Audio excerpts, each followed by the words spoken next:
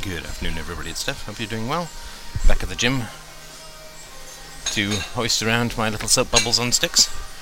And it's Sunday, 13th or 14th of April, 2008. And this is I guess you could say, a warm-up podcast, or a personal/ramble tangential spittlefest, really related to this question of intellectuals that haunts and doth trouble me with much ambiguity and hostility and, to some degree, sympathy. And let me sort of tell you before I decide whether or not I want to go into the details of getting these quotes and so on from these various sources. But there's a guy, let's call him Bob, who's written a book on the tragedies of foreign aid and how foreign aid has just resulted in endless disasters for people in the third world and so on. And his world, or his life, is kind of associated with being a professional economist and academician, and he's also worked at the World Bank and the IMF, and he's traveled to these places and so on. And he, to me, it's jaw-droppingly discontinuous, which is another way of saying that I'm stupid and blind in this area at the moment, which I'm perfectly content with, since we can't shine the light in all directions at once. But I'm missing something sort of fundamental, which I'm going to try and figure out with regards to intellectuals. Now, I must confess that, to me, there's still a degree of credibility and being impressiveness when I look at somebody who's got like a PhD from Harvard or Stanford in economics, who's worked at the World Bank, who's traveled, it's hard for me to just sort of say, state hack, because I recognize the considerable technical intelligence and ability that is required to snake your way through this kind of stuff, the considerable amount of personal initiative that is required to go and get a PhD from these kinds of places. I also am to some degree working from the default position that these people do care about the poor and so on. So being impressed by all these kinds of things, and this also partly has to do with credibility as well, not just to myself but to others. Like if I just go and say, the entire phalanx of economist PhDs are a bunch of state-sucking hacks, it's it's not particularly going to open people up to hearing reasoned arguments. But up here in the post 1000 podcast series, perhaps we can sneak a few in. And again, just to sort of work empirically, as I always do, not to be impressed by credentials, because Lord knows, if you look at the people got PhD programs in the 1930s in Germany and did some terrible things in terms of justifying state power, particularly in the realm of eugenics and biology and so on. Higher education is no shield against corruption, and in fact, higher education, particularly at the highly accredited, highly respected institutions, it actually makes you kind of a bonus to state power if they can get you to agree with them, right? You can see the number of times that Christians try to hijack Einstein and make him religious. You can also see that anyone who's got a scientific PhD is highly, highly regarded and desired by anybody who's in the religious world, right? So the guy who runs a Human Genome Project, if you can get him to say that God exists, then how many people are going to be cowed by this argument from authority, right? And say, well, this guy's a hell of a lot smarter than I am, and he believes it, so maybe I should go for it. Or who am I to say that this guy's full of crap, right? I'm also, this is just by the by, between you and I'm not ignorant of statistics. And let me tell you the caution with which I approach this topic, rightly or wrongly. Maybe it's cowardice, maybe it's common sense, but I'll tell you at least the way that I approach it. Maybe it'll make some sense to you.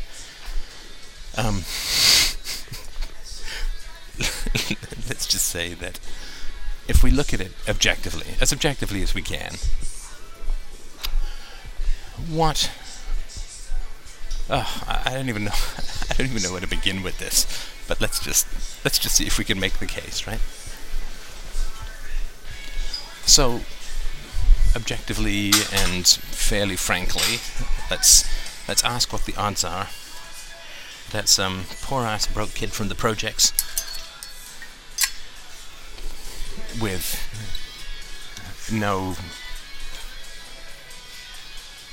let's just say some poor-ass semi-welfare kid from the projects who worked as a paperboy and a barker at a carnival, and who worked as a waiter and worked in a bookstore and worked as a gold panner, a gold prospector, worked as a temp, and all that kind of stuff. What are the odds that this guy who didn't go to any prestigious schools, who has somewhat of a minor pedigree, though I was not aware of this particularly at the time, something of a minor pedigree when it comes to a familial history of intellectual achievement, what are the odds that I'm going to be able to do what I did? Not coming from an intellectual community. In fact, coming from a community that was resolutely anti-intellectual, as many poor families and poor environments tend to be, without any encouragement, in particular, from people around me, without any mentoring on the part of other intellectuals and so on. Frankly, what are the odds that, and somebody who, kind of got by with an A in his master's, but without any help from professors, and who was never encouraged or accepted or mentored towards a PhD program and so on. What are the odds that I was going to just pop up and be able to do what I'm able to do? A history of, failed actor, failed writer, failed director, failed academic. Not to some degree, let's say. It's not that I was particularly yearning and burning to go and do a PhD. But when we look at that situation, this is not a pedigree to inspire confidence, right? To say, that guy is the guy who's going to revolutionize ethics and other areas, fields of discipline. So, recognizing that basic reality, I think, is really important for me.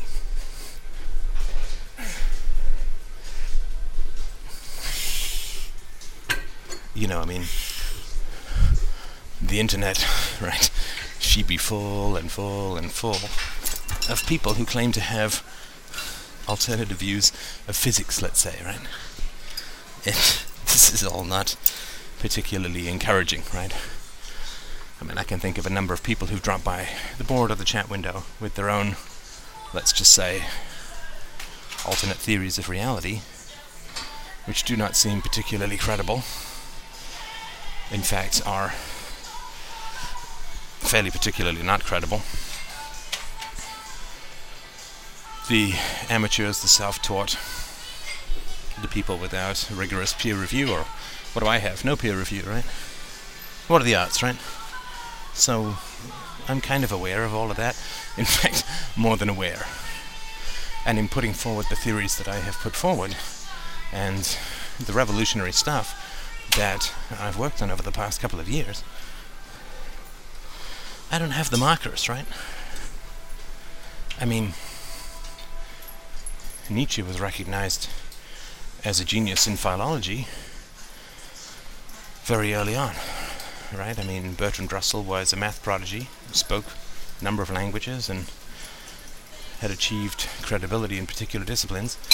George Bernard Shaw was an internationally recognized playwright when he started spewing out getting involved in his Fabian socialism. So these people had credibility, right? Keynes, a famous award-winning economist, Mises, and so on. Hayek, Nobel Prize, I think.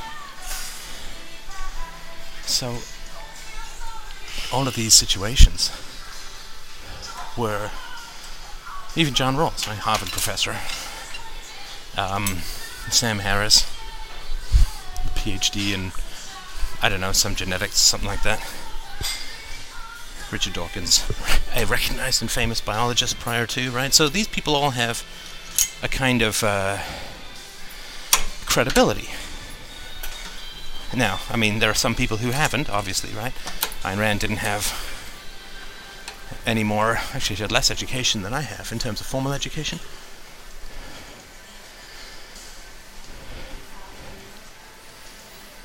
But I would say that she's done an enormous amount to raise awareness and appreciation of philosophy.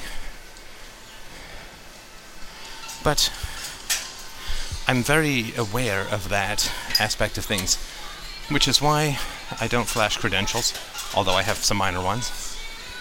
And it's also why I'm forced to rely on first principles, right? I can't rely on a first principle called, I have a PhD from Harvard, which in many ways has only been to my and hopefully our advantage. So I'm really, really hyper aware that the odds against me being able to do what it is that I claim I'm able to do are ridiculously small. You would expect to win the lottery 3 times in a row, more so than to be born out of this environment, under these circumstances, with the culture and lower class values that were around me, be able to do what it is that I can do.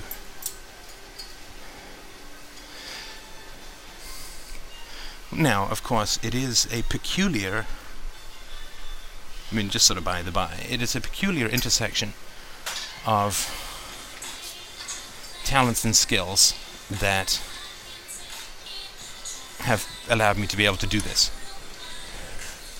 I mean, there's not a whole lot of people who a couple of years ago would have been comfortable with and able to run a podcast from the car with all the technical challenges and difficulties that entails, and to set up all of the website, the coding, the XML, all that kind of stuff, right? What would have happened is they would have had to hire someone to do that, which would have cost thousands and thousands of dollars, very likely, to help get them set up and manage it all. And that would have been too high a barrier to entry to get this whole thing started, right? It was only because I had skill and experience in software to begin with that I was able to get this thing going from scratch without having the barrier to entry of high expense combined with an uncertain future. It is my experience as a DJ when I was in university. I had a radio show. It is my experience as a debater that I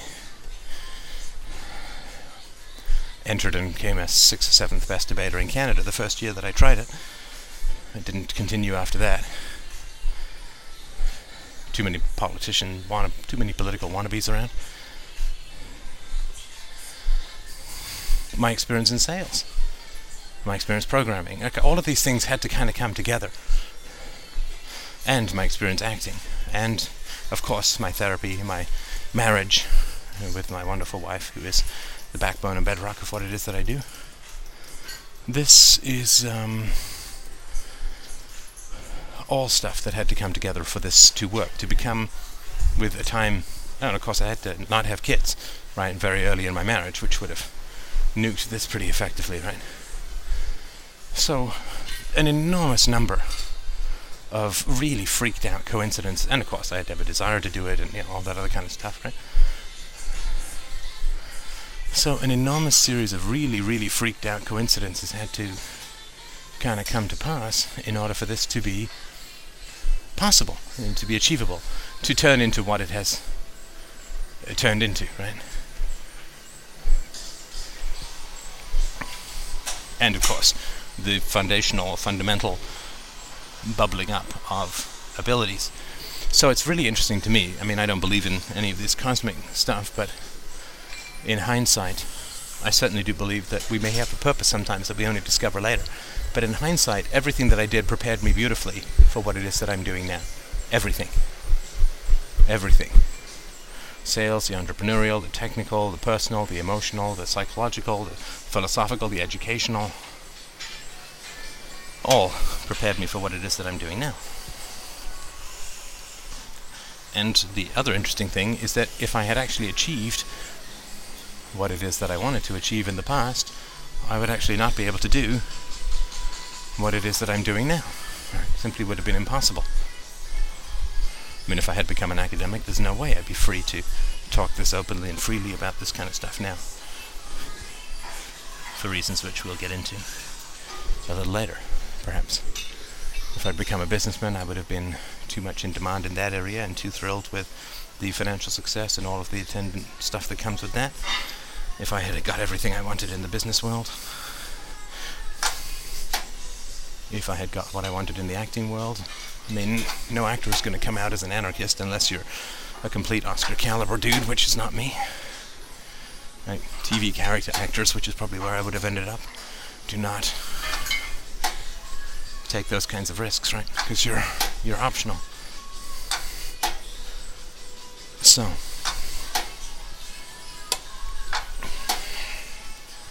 the weird series of coincidences that had to float around to end up with me being able to do what I'm doing with all the freedom to be able to speak. And of course, if I'd taken the route to be dependent on advertisers, I would then be bound by that situation as well. If I had become a psychologist or a psychiatrist, I would be bound by that professional stuff too.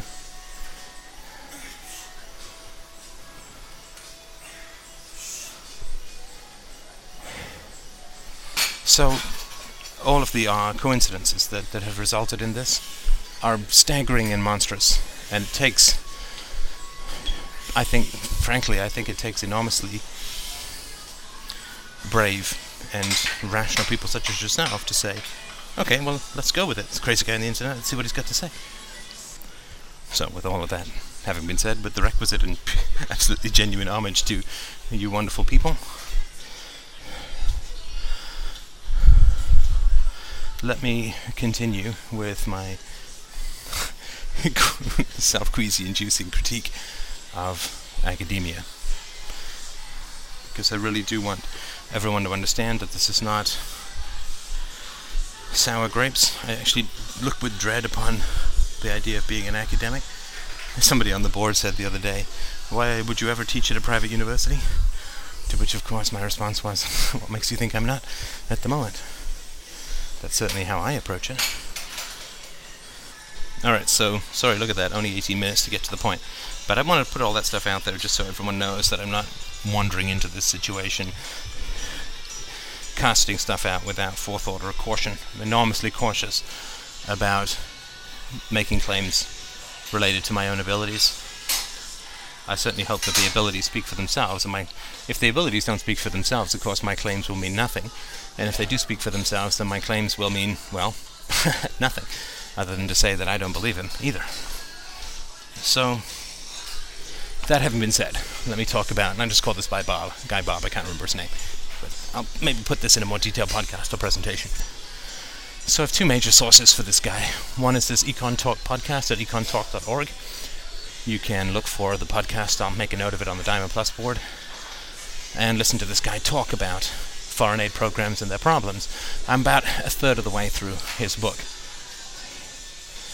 And this guy is an economist, and he's actually into free markets.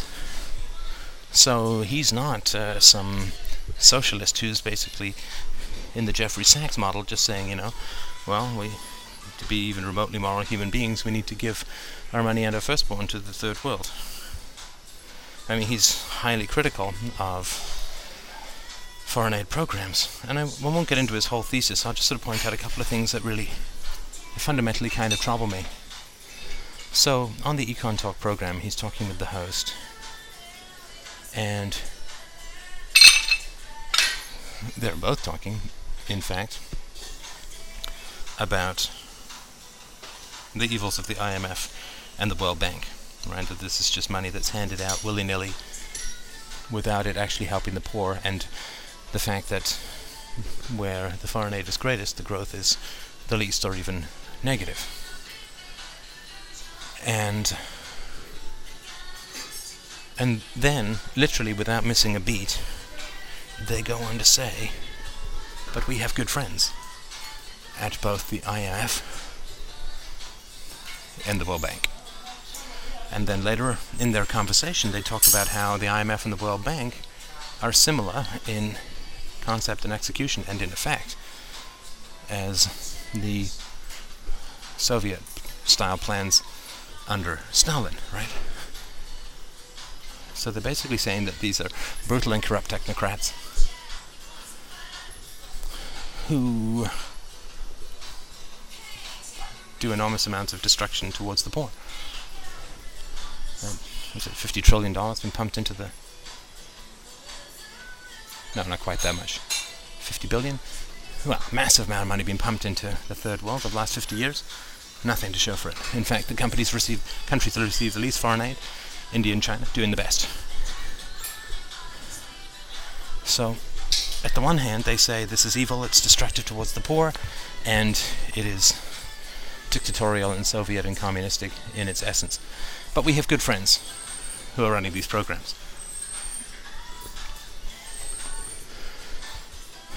And I found that jaw-dropping, which again is to say that I am cautious about my own perception of corruption.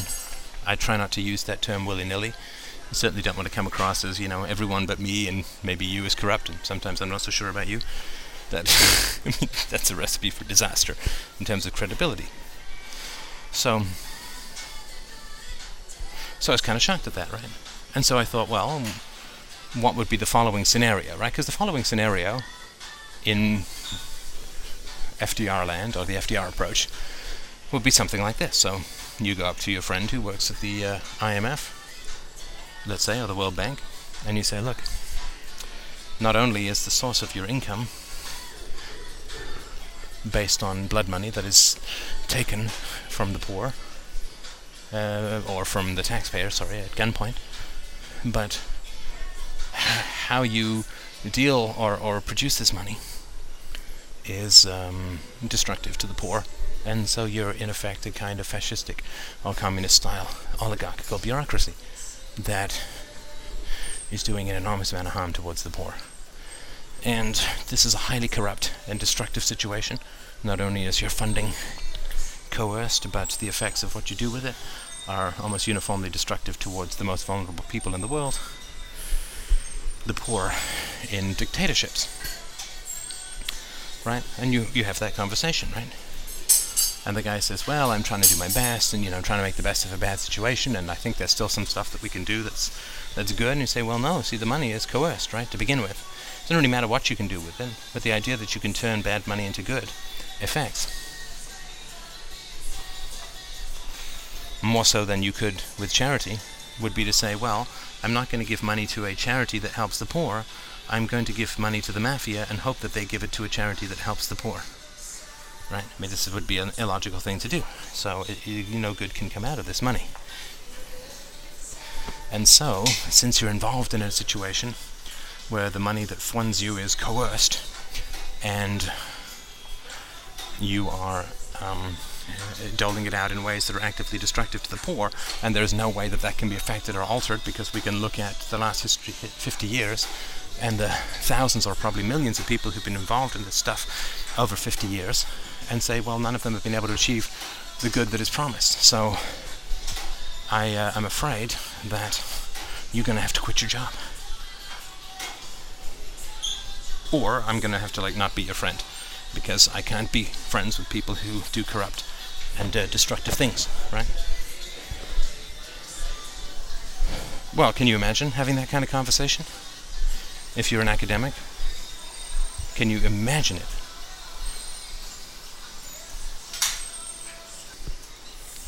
Well, it would be beyond shocking, wouldn't it? To have a conversation with a friend where you said, my friend, I'm afraid that you are doing evil with evil money, and that you are little more than a mafia accountant. In fact, a mafia accountant is far more benevolent, because at least they don't pay off other gangs to repress their own people, as you do with governments, foreign dictatorships.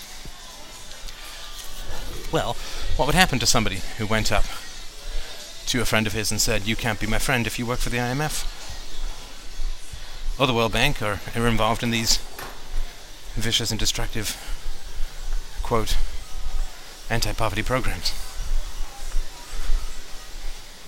Can you imagine what would happen? Well, I know what would happen. I can tell you exactly what would happen. What would happen is your friend would look at you like you had just told him that space aliens lived in Uranus. Your ass, not the planet.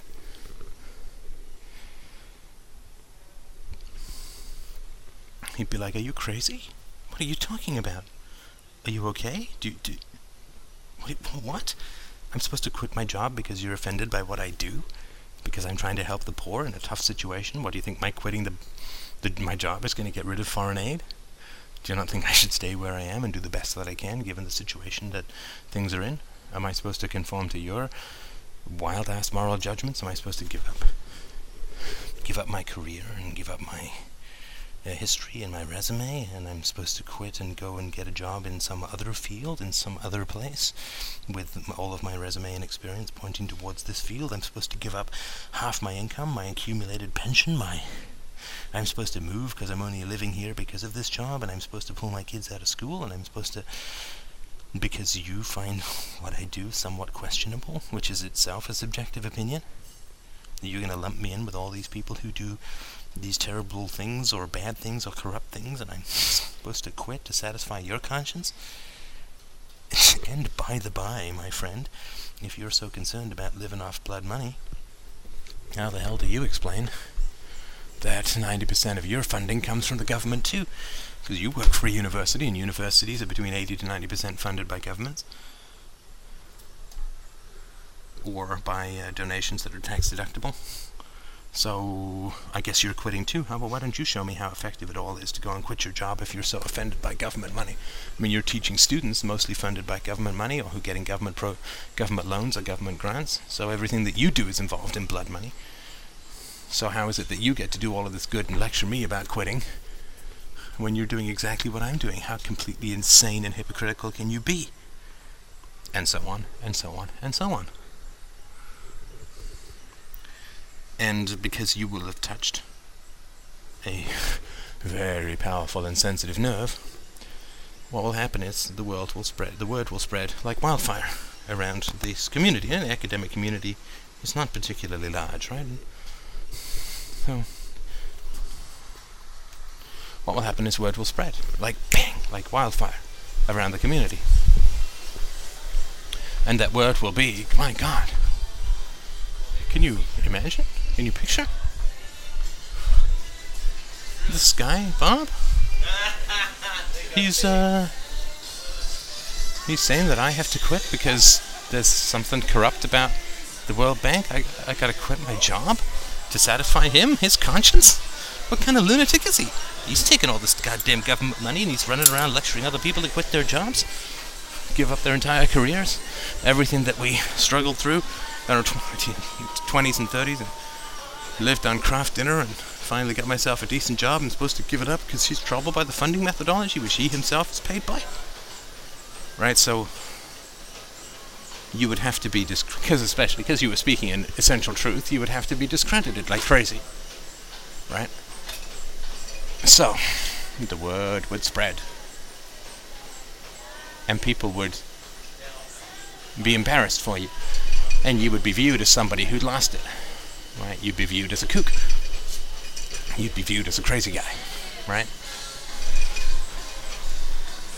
And what would happen is that your articles, you'd suddenly find it a whole lot harder to get people to co-author or sponsor or work with you on articles.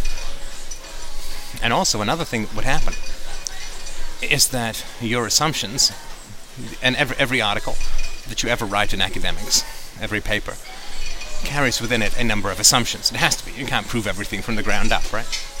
And within academia, certain assumptions are taken for granted, right? There's an efficiency principle in academia as well, right? So, for instance, if you say in an academic article, the government is necessary to solve the problem of the commons, right? To supply public goods and services which cannot be effectively supplied by the free market because of the problem of collection for use, or the problem of the commons. If you say, the government is necessary, you don't have to prove that, right? Because everybody just believes that. Everybody just accepts it, right? Like, you don't have to prove that when demand goes up, price goes up, all other things being equal. I mean, that's just something that's accepted as an axiom. And this, of course, is one reason why academics tends to reproduce the same goddamn thing over and over again. Because everyone takes stuff for granted, and anybody who questions it has a massive burden of proof. But everybody who parrots the party line is going to get his stuff across. It's much more efficient, right? You just accept it. And so the principle of efficiency is, if you want to be creative, you either have to strike off in a completely new direction, which is massively uphill and will face enormous opposition, or you just build on the bullshit that everybody already believes, and it's hugely efficient because you're appealing to people's prejudices, right? Government is needed to supply goods and services that can't be covered by the free market because of market failure with regards to the problem of the commons and these kind of... Everybody's like, yeah, okay, you don't even need to say it, right? Don't even need to say it. And so what will happen is, if you take this approach, you start to question the ethics of those who work for these corrupt organizations. What's going to happen is that when you start to submit papers, nobody's going to accept the implicit premises in your argument. They're going to ask you to spell them out. Right? So you're not going to be given any free passes in terms of your assumptions. This is, an effective way of keeping anybody out of academics whose ideas you don't like, is you just start to say, well, you say the government is necessary in this area because of the problem with the commons, but I don't think you've established that beyond a shadow of a doubt. Right? And of course, if they like you, they'll let that go and say, well, of course, that's accepted by everyone. But if they don't like you, they'll say, well, you haven't made that case, right? And then when you try to make that case, they'll say, oh, well, that's a whole different article, and this is too long, and you haven't made that case. So your stuff will get bounced, right? Your stuff will get rejected. And then you'll be tempted to submit stuff anonymously, and this, that, and the other. But there will be this problem. Word will get around, right? There's no such thing as anonymous in academic circles when you get right down to it. How can everyone end up with the same goddamn opinions if stuff was truly anonymous? Well, of course, there's a huge weeding out process at the beginning as well, right? But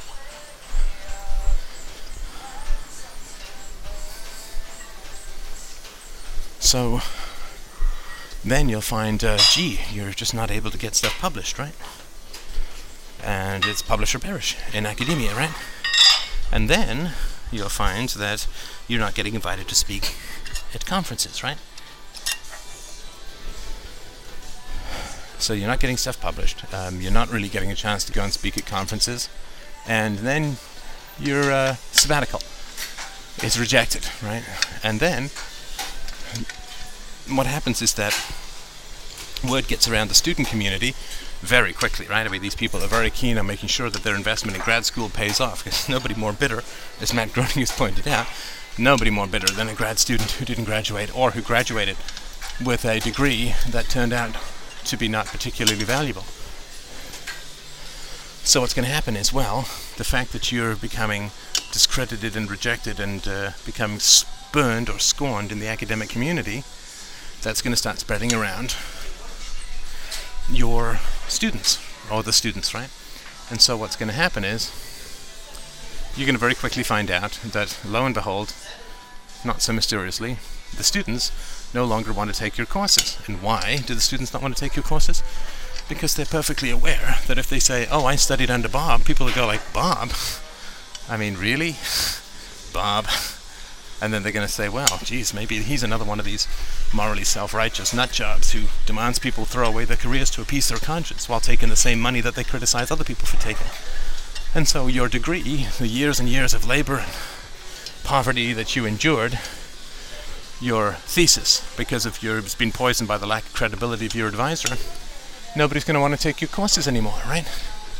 And who can blame them, right? From a purely pragmatic standpoint. They're not doing it for charity, they're doing it because they want a good job at the end of it, right? Yeah. So you're in this situation now where, gee, you're not getting paid. Sorry, you're not getting anything published. You're not getting asked to speak at any conferences. When you go to conferences, people just avoid you, don't talk about you. You're kept out of the loop. You're dropped from email lists. So you're not getting published. You're not going to conferences, not getting your sabbaticals. And nobody's showing up for your classes anymore. And so you're just not able to sell yourself in this market. And you're going to lose your job. Right? And then what are you going to do? I mean, even with tenure, if nobody's showing up for your classes and you can't get anything published, you're going to lose your job, right? And the union's not going to protect you because everybody is annoyed by you, right? For speaking the unspeakable, right? That we sit on blood money, right? I mean, this is why I know DROs work. This is why I know that exclusion works. Because we can see it in the very conformity of those who claim that DROs won't work. So then what happens? Well, you're 45, or maybe 50, and you just don't have any skills other than academics, right? So what are you going to do? You're going to go and become some consultant at a think tank? Well, that's very likely going to be government money, which is exactly, the criticism of which is exactly what got you in on this. And how's that going to feel, right? When you have blown your whole career for saying to someone, you need to quit this job or I'm not going to be friends with you anymore. Then you end up having to take a job with one of these organizations that's state-funded anyway. How's that going to feel, huh? Not too good, I'm going to tell you. And then, of course, everybody's going to laugh. And that's going to torture you, right? Everyone's going to chortle and they're going to say, well, yeah, Bob, all high and mighty about not taking government money. Now he's working for this government think tank. Or quasi-government think tank.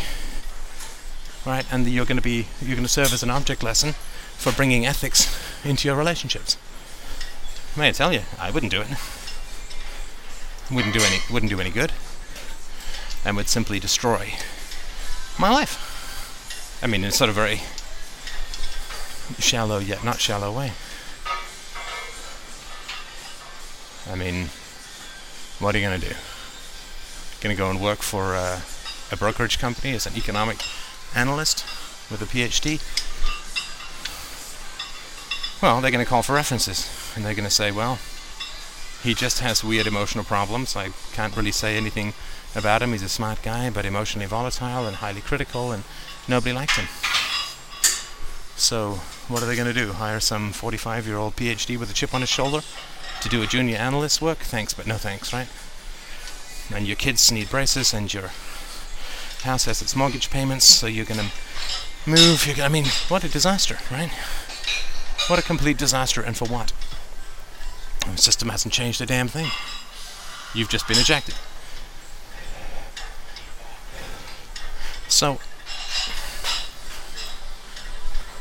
when these people say they criticize the institution, not the individuals, right? As if the institution exists without the individuals.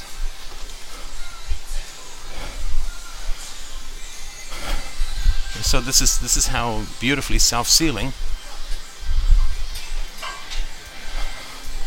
the entire environment is, right? I mean, it's really, really magical. This is how I know that anarchism is going to work, without a shadow of a doubt. And I got this latter part of the discussion here, I got from the book, where he's got examples of ways in which things work or don't work. They're little sort of vignettes scattered throughout the book. And at one point he talks about, I think it's Shell, the company Shell. One of the biggest problems in the third world is lung infections caused by toxic levels of smoke exposure. These people cook inside with these stoves that produce so much smoke. It's like 60 times the recommended amount of smoke inside, and they have these horrible smoke inhalation problems, and they die from these kinds of things. And this kills like 1.1 million people throughout the third world every year, and it's completely catastrophic. And of course, the planners versus the searchers. Basically, it's free market versus searchers of the free market. The planners are these statist intellectuals and bureaucrats. That this problem has attempted to be solved by the planners, who buy these smokeless stoves and hand them out, but people don't find them that useful because there's no feedback for bureaucrats, right? They just do what they want, and people live with it or they don't. There's no feedback in the way that there is with the market or any voluntary interaction. And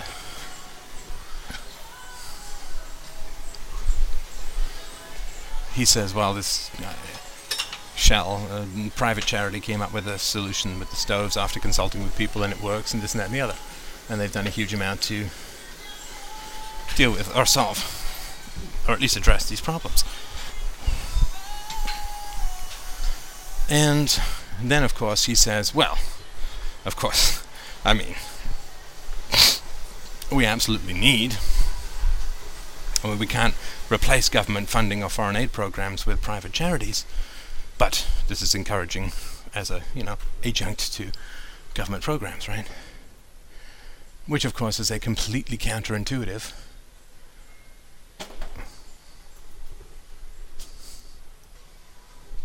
situation. I mean, you say, well, the government, he spent a quarter of the book talking about how government programs don't work at all, and then he talks about a private program that works, which of course would lead one to the conclusion that at least the question should be open as to whether or not foreign aid programs should be ditched in favor of private solutions, because of course foreign aid programs crowd out private solutions, right? Just as welfare crowds out friendly societies and other kinds of associative charities. So, of course, it's completely counterintuitive and counter his own examples, counter-logical. It's completely insane, right? It's like saying arsenic kills people when it's put in the water supply, and removing it makes them healthier, so of course we should put it into the water supply. This is completely counter-logical, right? But he can say that because that's one of these assumptions that is just taken as a given, right? Any objective third party, who wasn't inculcated with this kind of nonsense, would say, what are you talking about? You've just proved the exact opposite case. How can you just blithely say, oh yes, well then of course we can't get rid of government programs. They're no substitute for government programs, which you've just proven are counterproductive, to say the least, right? Result in the deaths of millions and the enslavement of billions almost. But because that is the dominant ideology, he can say that and get away with it, right? And this stuff is just crippling to people's creativity and thinking.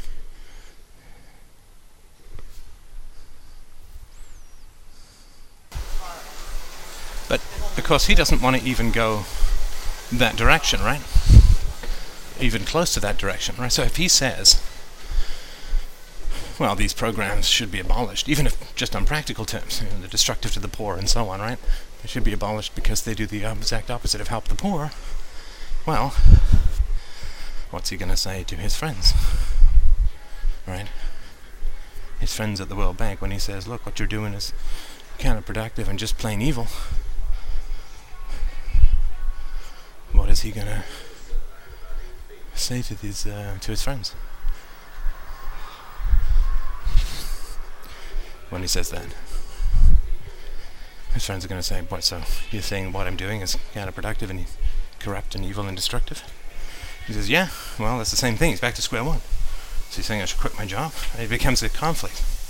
So of course he has to, or at least he wants to, claim that these things don't work, but then he says, of course, like everyone else, the mafia is evil, so we should reform the mafia. The mafia hasn't worked with countless different approaches, countless different people. These programs have not worked for the past 50 years. So we should, of course, reform them, right? Intellectuals can't say abolish when they're being paid to be part of this system. It puts them in direct moral and practical conflict with other people. That doesn't work too well for your average intellectual, right? Well, for any intellectual. So I'm gonna open up on these people. Not because I don't have sympathy for the mess that they've gotten themselves into, but it's just time. I mean, yeah, I'll piss them off and this and that and the other, but They can handle a few broadsides. I mean, they've got tenure. I sure as hell don't have tenure. What do I have tenure? I have tenure for, like, if people continue to like my podcast, they'll give me money voluntarily. I have the complete opposite of tenure, so it's okay for me to blast at these people a little bit. But let me know what you think. And thank you so much for listening as always. I will talk to you soon.